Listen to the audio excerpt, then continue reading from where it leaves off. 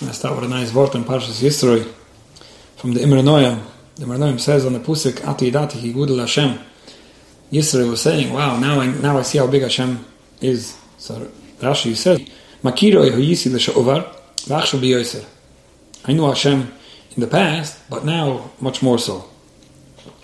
So B'derech Drish, he says something very nice, that the Emes Ha'olam, the Goyim, they only do tshiva when they have a lot of tzuras. We see by Paroi, right? Hashem HaTzadik v'niva Amir Reshuim, he came to some realization that he has to, do something different. But only after he was, all battered and beaten from all the makkahs. And the same thing by Ninveh. We find that when they had a big zaira on them, that's when they were doing tshiva. But when they had shefa, when they had everything good, then of course they were just doing b'shiras libam, whatever they wanted. So the Derech HaTorah is not like that. The Derech HaTorah, the Yiddish way of doing things, is that when Hashem is good to us and He gives us hashpuas toivus and we have what we need, on the contrary, that's what makes us closer to Hashem. Yesterday was amazed by that. He came and sees Bnei Yisrael, and they have everything they need in the midbar. They have no dageh at all. Right? They have no problem with their food, with their clothing, panus, everything was... And he sees that, Tzaddik and Gedol. Dor Daya, he was so impressed with that. He said, Makiro hiyisi l'sha'ovar. Till now, I only knew Hashem through Evra, Bezam, V'tzura, when things were not going well. That's when I knew that. That's when you turn to Hashem. But Achshav, B'yoisa, now I see that even when there's Yisra and HaToiv, now I see a whole new way of connecting with Hashem, that even when something is good, someone can still, have the Hachnua that it takes to serve Hashem properly, seeing all the good that Hashem is giving him. This was something very new and novel to a ger, a balshiva like Yisra. So this is a very interesting concept. Sometimes we see somebody struggling, sometimes we see somebody in an uncomfortable spot, whether emotionally, physically, mentally, and we're expecting a lot of them, hoping that the more tzekretch they get and the more unhappy they are, maybe the more they'll realize how much they have to help themselves. And sometimes there is such a thing. There is such a thing, unfortunately, with an addict or other people. Sometimes you have to wait till somebody hits rock bottom until they realize that they have to change. But very often, when we could help somebody get into a better place, we're helping them be more capable. Very often, the Makira Hiyisi L'Sha'ovar doesn't work for some people. And we're expecting them something they can't do in a difficult spot. I have a course that I give and I sell on EFT, Emotional Freedom Technique. Now, for my English listeners, this might not be so helpful because it's a course in Yiddish. It's actually probably the only course that there is in Yiddish on EFT that's available. But one of the things that I mention always in my introduction to the course is that EFT it's a method of emotional healing. It's a way to help somebody through whatever kind of unwanted thoughts and feelings that somebody's dealing with. But very often people try to help themselves with a negative feeling or thought without changing the situation that's bringing it. In other words, let's talk, for example, about a child. You have a child who's being bullied, right? Which is something that we're going to talk about, actually. But if a child in the class is being bullied, and you don't address that, in a classroom with children that are not being nice to them, and nothing's being done about it, then doing EFT for this child so that the child doesn't feel so hurt by the bullying or so bothered by it, is probably not a way to go, because whatever brought about those negative feelings today will bring it about tomorrow as well. So it's true that the child who feels better about himself might, be more capable of dealing with that. It's all true that dealing with negative emotions itself could be very helpful, but sometimes you really have to change the situation as well. And expecting a child to deal with negative emotions while being in the same negative situation is not helpful. Same thing you have with adults. If somebody is in a place, in an environment, in a work setting, or whatever it is that's causing a lot of problems, let's give a simple example. If somebody's living in a house where there's a leak, and it's freezing cold, and there's water pouring in, and you're feeling very not good about that, right? It doesn't feel great to live in such a house. And you can do some EFT to relieve and resolve those negative emotions that you're feeling. That's not going to help you much. Because as long as you're in a very cold and leaky house, it's hard to believe you're going to feel too great about it. You might feel a little better than you did yesterday, but that's not the way to deal with things. The story they say from one of the tzaddikim, maybe the Reb Zisha, who said about himself that he was once stuck in the mud, and he turned to Hashem and he said, Hashem, I understand that I'm stuck in the mud because you want me to do tshiva, but I can't do tshiva when I'm stuck in the mud. Take me out of here and I'll do tshiva. And it's a mushal of asking Hashem to help us out of our difficult situations so that we could serve Hashem properly. So it's not just that the Goyim do tshiva when they have to, and Yidden could even do it when they're doing well. On the contrary, sometimes we have to do well in order to connect to Hashem.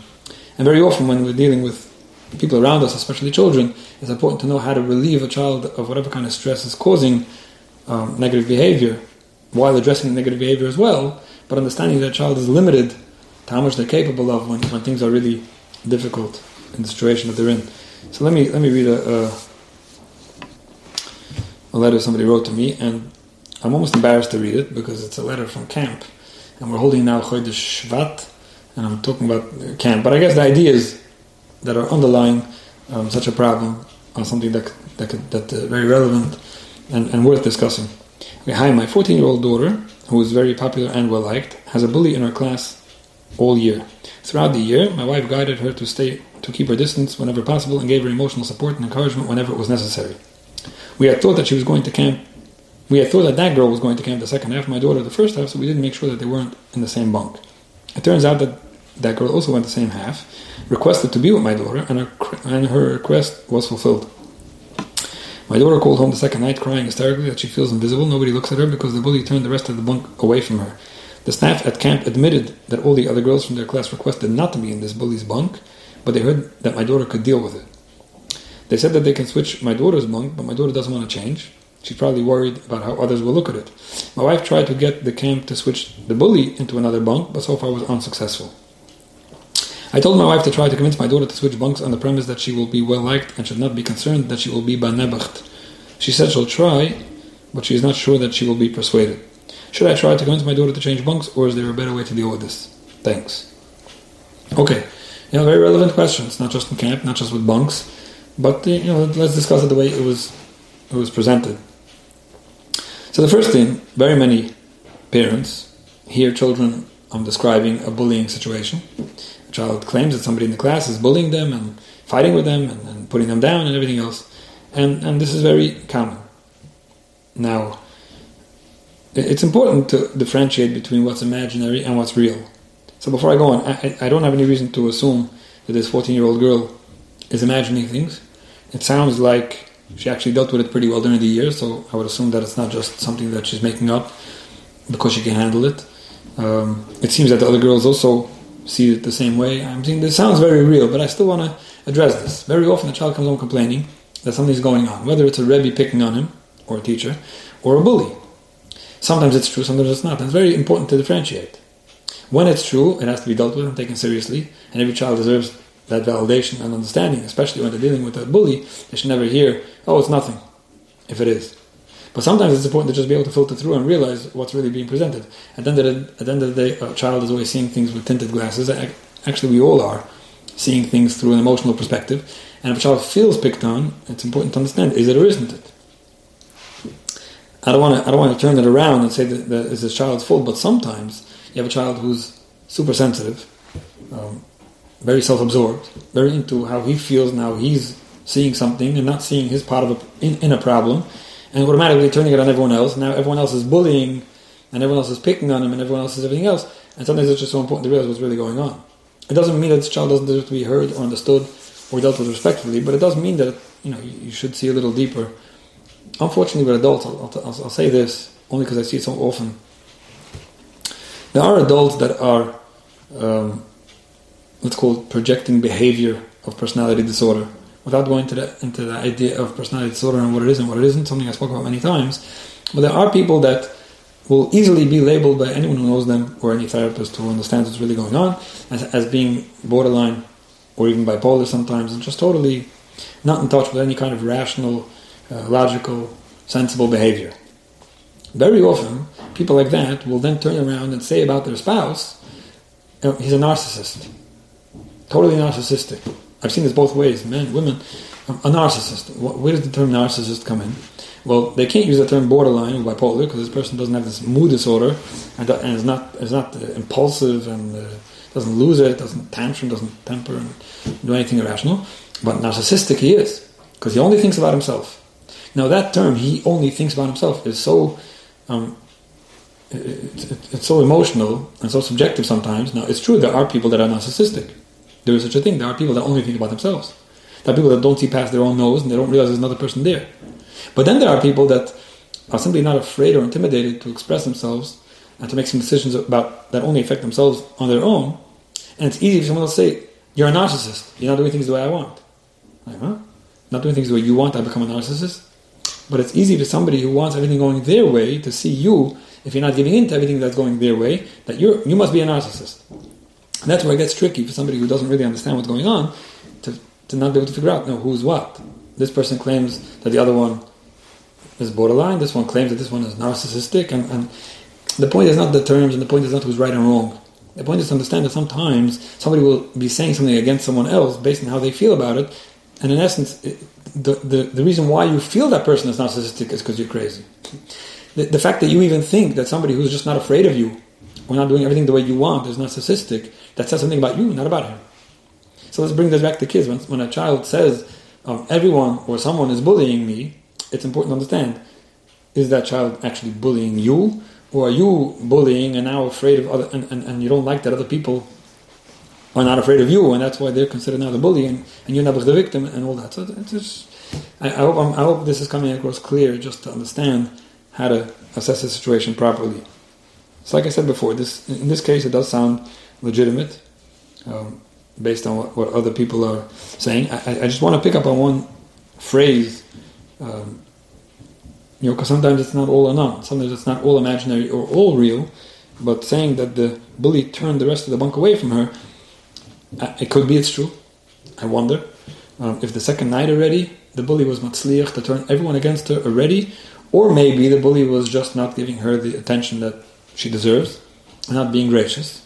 And that bully was very charismatic, charming kid who had everyone else wrapped around her finger. And the fact that everyone was listening to the bully's stories or whatever it was that she was involved in, and nobody was looking at this girl, she felt that he turned everyone away from her. So it's just, it's important before you jump to realize, is it the way it was seen, or is some of it emotional, etc. It's just, now.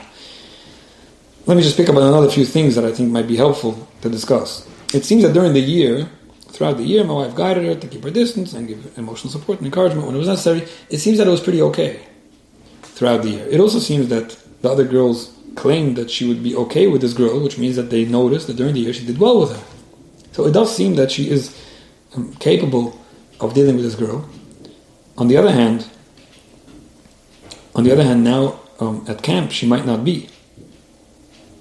In other words, there are things that you may have worked during the year, whether it's encouragement or suggestions, certain solutions, that really are good, and they help a child. And in your experience alone, they probably have helped in the past. But now when a child's away from home and in camp, and she doesn't have the mommy to come home to, she doesn't have the reassurance, she doesn't have the safety zone, she doesn't have the comfort, it could be now's not the time. So that's what, like I said before, trying certain things that might be helpful, but not when somebody's still dealing with a problem, or somebody's in a situation that they can't help themselves. That's when it's important to realize that certain things just don't work anymore. When a child's away from home, it might not be the time over the phone to boost their confidence, to give them the support, if they really can't deal with the situation that they're in, based on whatever the circumstance. And in general, let me just throw in another thing, just because recently I was mentioning this in a shir for Bukhara. When a child's away from home, there are things that change. And sometimes we don't realize it, because it's so similar to what was going on at home that we don't realize that now is different because the child's not home. In other words, the same child that maybe when she was home you were able to give certain ideas and certain suggestions that did work, now that she's not home, you might think twice before suggesting the same thing, because things are different. And this is something when it comes to Bechlal, when children get older, we don't realize that what worked yesterday when a child was younger doesn't work now when a child's older. When a child's away from home, or a child's at home, or a child's Shabbos, Yom Tov, during the week, school, there are things that change, and you always have to take that into consideration. Bukhara asked a question in my Q&A for Bukhara, how do I be Mekayim Kibbut Avlayim and call home? I'm away in yeshiva, overseas, and I want to give my parents the phone call that they're waiting for, and I want to have connection with them. But every time I call, it's a whole barrage of questions of when do you get up, and when do you go to sleep, and where are you, and why are you calling now, and why are you up so late, and things like that. It just makes it so imbatant to call home that I choose not to. And then my mother gets upset. How come you're not calling? And things like that. Now, again, what I answered that boy, there's ways to explain to a boy how much parents care for him, and how to call the right time, and how to give over the right information, etc. But what happens is, this mother is used to telling her Bukhar at home when to get up and when to go to sleep, and commenting on the things that she sees at home, which is normal, and the Bukhar expects it, because at the end of the day, if he comes at 12 o'clock, he imagines that his mother's going to say something, he's not even upset about it. But then he thought that when I go away from home, I'll be on my own, I'll be able to do what other boys are doing, and I don't have my parents looking at my back, but his mother didn't acknowledge that. And I understand her, she's a mother. So if you don't know how to differentiate between what's relevant when a bucher or a child is at home, and what's not relevant anymore when they're not home, things change.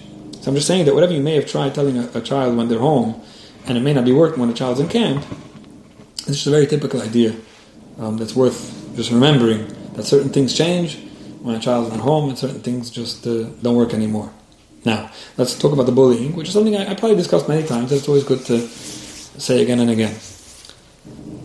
There's the typical idea that a lot of people talk about when it comes to bullying, that you have to make a child strong and not be afraid, and you boost the self-esteem and the confidence, know how to talk back to a bully, etc., etc., as if the victim has to now be educated to deal with a bully. And on some level, it's true. There's a lot to tell a child who's being bullied to know how to deal with that the right way.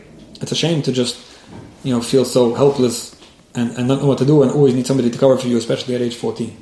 On the other hand, it's important to remember that when somebody is bullying and somebody is not nice, like I said before, by the time you confirm that it's true, this girl is not nice and other girls don't like being around her, and she is hurtful, she's not sensitive to the people around her, if that's the case, then to say that it's this child's responsibility to take care of herself, as opposed to, no, there's a perpetrator.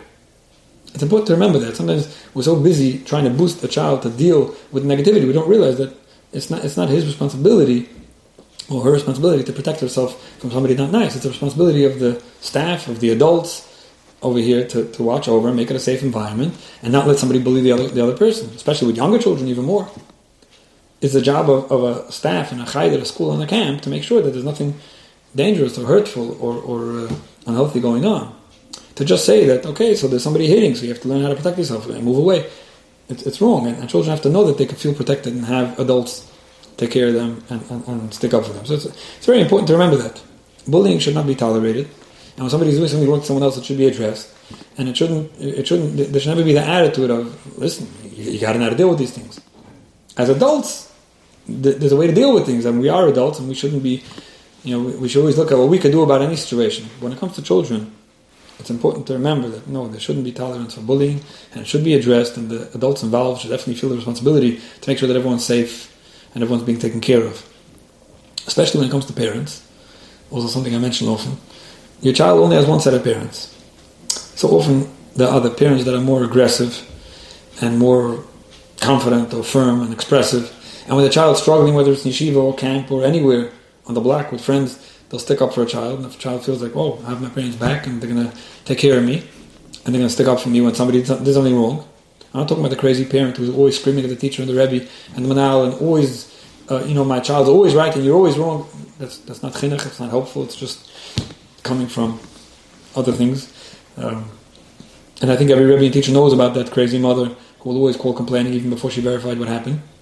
But you have those parents that stick up for a child and they don't let the child get trampled. And sometimes when a Rebbe knows or a teacher knows that this mother's going to call and ask and just be more involved and not take just any explanation, they're more careful to make sure this child's happier. And then you have the parents that are just so gentle and so sweet and so whatever that they don't stick up for a child because it's okay, nobody meant anything. I understand that child, that other one keeps on hitting my son, but he has problems, and things like that. It's important to realize that children have only one set of parents and they're the ones that have to stick up for them. So it's definitely a responsibility of a parent who's hearing that a child is being bullied to do something about it.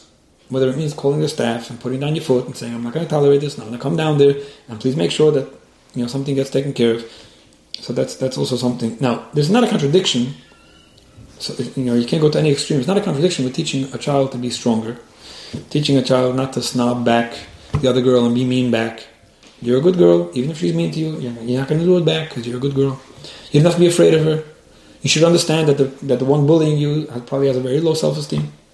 A lack of confidence, needs everyone else's, that fragile ego that she's looking for everyone else to make her feel good. Adarabah, be nice to her.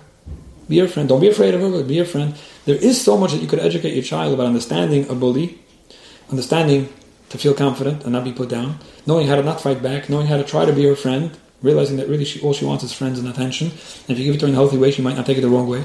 There's a lot that you could do for your child. It should never look like it's one or the other. Either I'm going to tell my child to deal with it and give her all the suggestions without addressing the fact that there is somebody who's very not nice and taking advantage of my daughter, or the other way around. I'm going to call the staff, I'm going to throw that kid out, and your child has to grow as well. But I think this balance of understanding that it is the responsibility of parents and adults to make sure that nobody's being mean or bullying or putting down or abusing other kids, as well as telling your child how to deal with it, that's definitely very very healthy. Now, if you can get your child to switch bunks and not be afraid and not be ashamed and say, listen, everyone knows what's going on, you don't have to be afraid. I spoke to the staff, they said that all the girls know that this is a problem. You can give your child that feeling that you could, of the encouragement. And sometimes you put your foot down, you tell the staff, listen, my child doesn't have to suffer and be ashamed because somebody's, bullying. Either you can address the bully and say there's no tolerance, and if it happens again, then she doesn't have to leave the camp. Or you change her bunk. And very often, if you say it the right way and it's not presented with anger or control or whatever it is that's making the staff feel like you're against them, very often they'll take you seriously. So again, I just hope I gave a certain balanced approach how to deal with such a thing and to know what it is. Let me one more thing, and that is because sometimes I hear this from parents. Just recently, a parent was telling me, what should I do? My child is the bully. I'm getting calls from parents, I'm getting calls from the school, my child is bullying kids. So not always is it parents that are dealing with a child that's a victim, but actually parents of a child that knows my child is bullying others, what can I do about it? He's bullying the siblings also. So it's important to remember, I spoke often about the differences when it comes to problems. There are problems that a child grows out of on their own. There are things, let's not call it problems, there are things that a child will never grow out of because that's their essence, who they are, and stop trying to fight it. And then there are things that need to be dealt with, and it's not going to happen on its own, and you have to do something about it. You can't just assume it will go away. Sometimes we see younger children that are bullying, sometimes just in an emotional way, sometimes just between friends, sometimes in an aggressive way. I dealt with many situations where younger children were doing something that was totally out of range, tying kids up and hitting them and beating them and crazy things that we hope that, okay, he's little. Probably by the time he's 12, he won't do that anymore. Probably by the time he's 17, he won't do it anymore. But sometimes when you look closely, you'll see there's something wrong with this. And he's not growing out of this so fast. He's growing into it. And it has to be addressed. And you shouldn't just sit there and relax and assume that it will be okay. It's important to have, like I said, zero tolerance for it and put your foot down. Try to come up with the right kind of consequences, present it in the right way without getting too challenging or too personal, but very technical. The child should know this won't be tolerated at all costs, and make this part of the list of things that he wouldn't do. I always say the craziest kid that's the most daring still has a list of things he still won't do because he's afraid of what will happen if he does them, right? Add this to the things that he won't do because he should just be aware of what's going to happen if he tries it. It's very important to make sure that it's obviously if you can do it by encouraging a child to be nice instead of criticizing him is even better. All the incentives for being nice and caring and sharing is much better.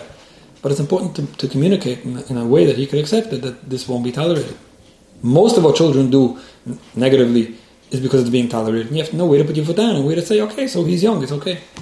He doesn't want to come into the shul and daven, he wants to play outside. He's 10, he'll probably grow out of that. He won't play outside when he's 14. But he's bullying other kids and taking advantage and dictating and controlling. That's something to address, especially if it's done in a hurtful way where kids are left crying and feeling hurt and left out. That's definitely something that has to be dealt with. I just want to connect to the idea that we spoke about before. Expecting a 14-year-old to be in a difficult spot and tolerating the bullying, especially away from home, is not practical. So you want to do something to change the situation. The same thing is here as well. To expect your bully child to have that low self-esteem and feel rotten about himself and be criticized and put down and rebuked constantly and still be able to control himself from hurting others is not either practical. It's important to realize, the same thing I wanted you to tell your daughter, but it's important to realize about your own children. When they're bullying others, they're looking to control, they're hurting people's feelings, it's not because they're feeling great about themselves.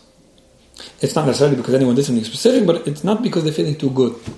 Most often, when you learn how to, aside from being clear about what won't be tolerated and how not nice it is and what you can do about it, but realizing this child needs chizik. This child needs to feel good about himself. You're going to boost his ego, boost his self-esteem, make him feel really good about himself. Make him feel that you really believe in him.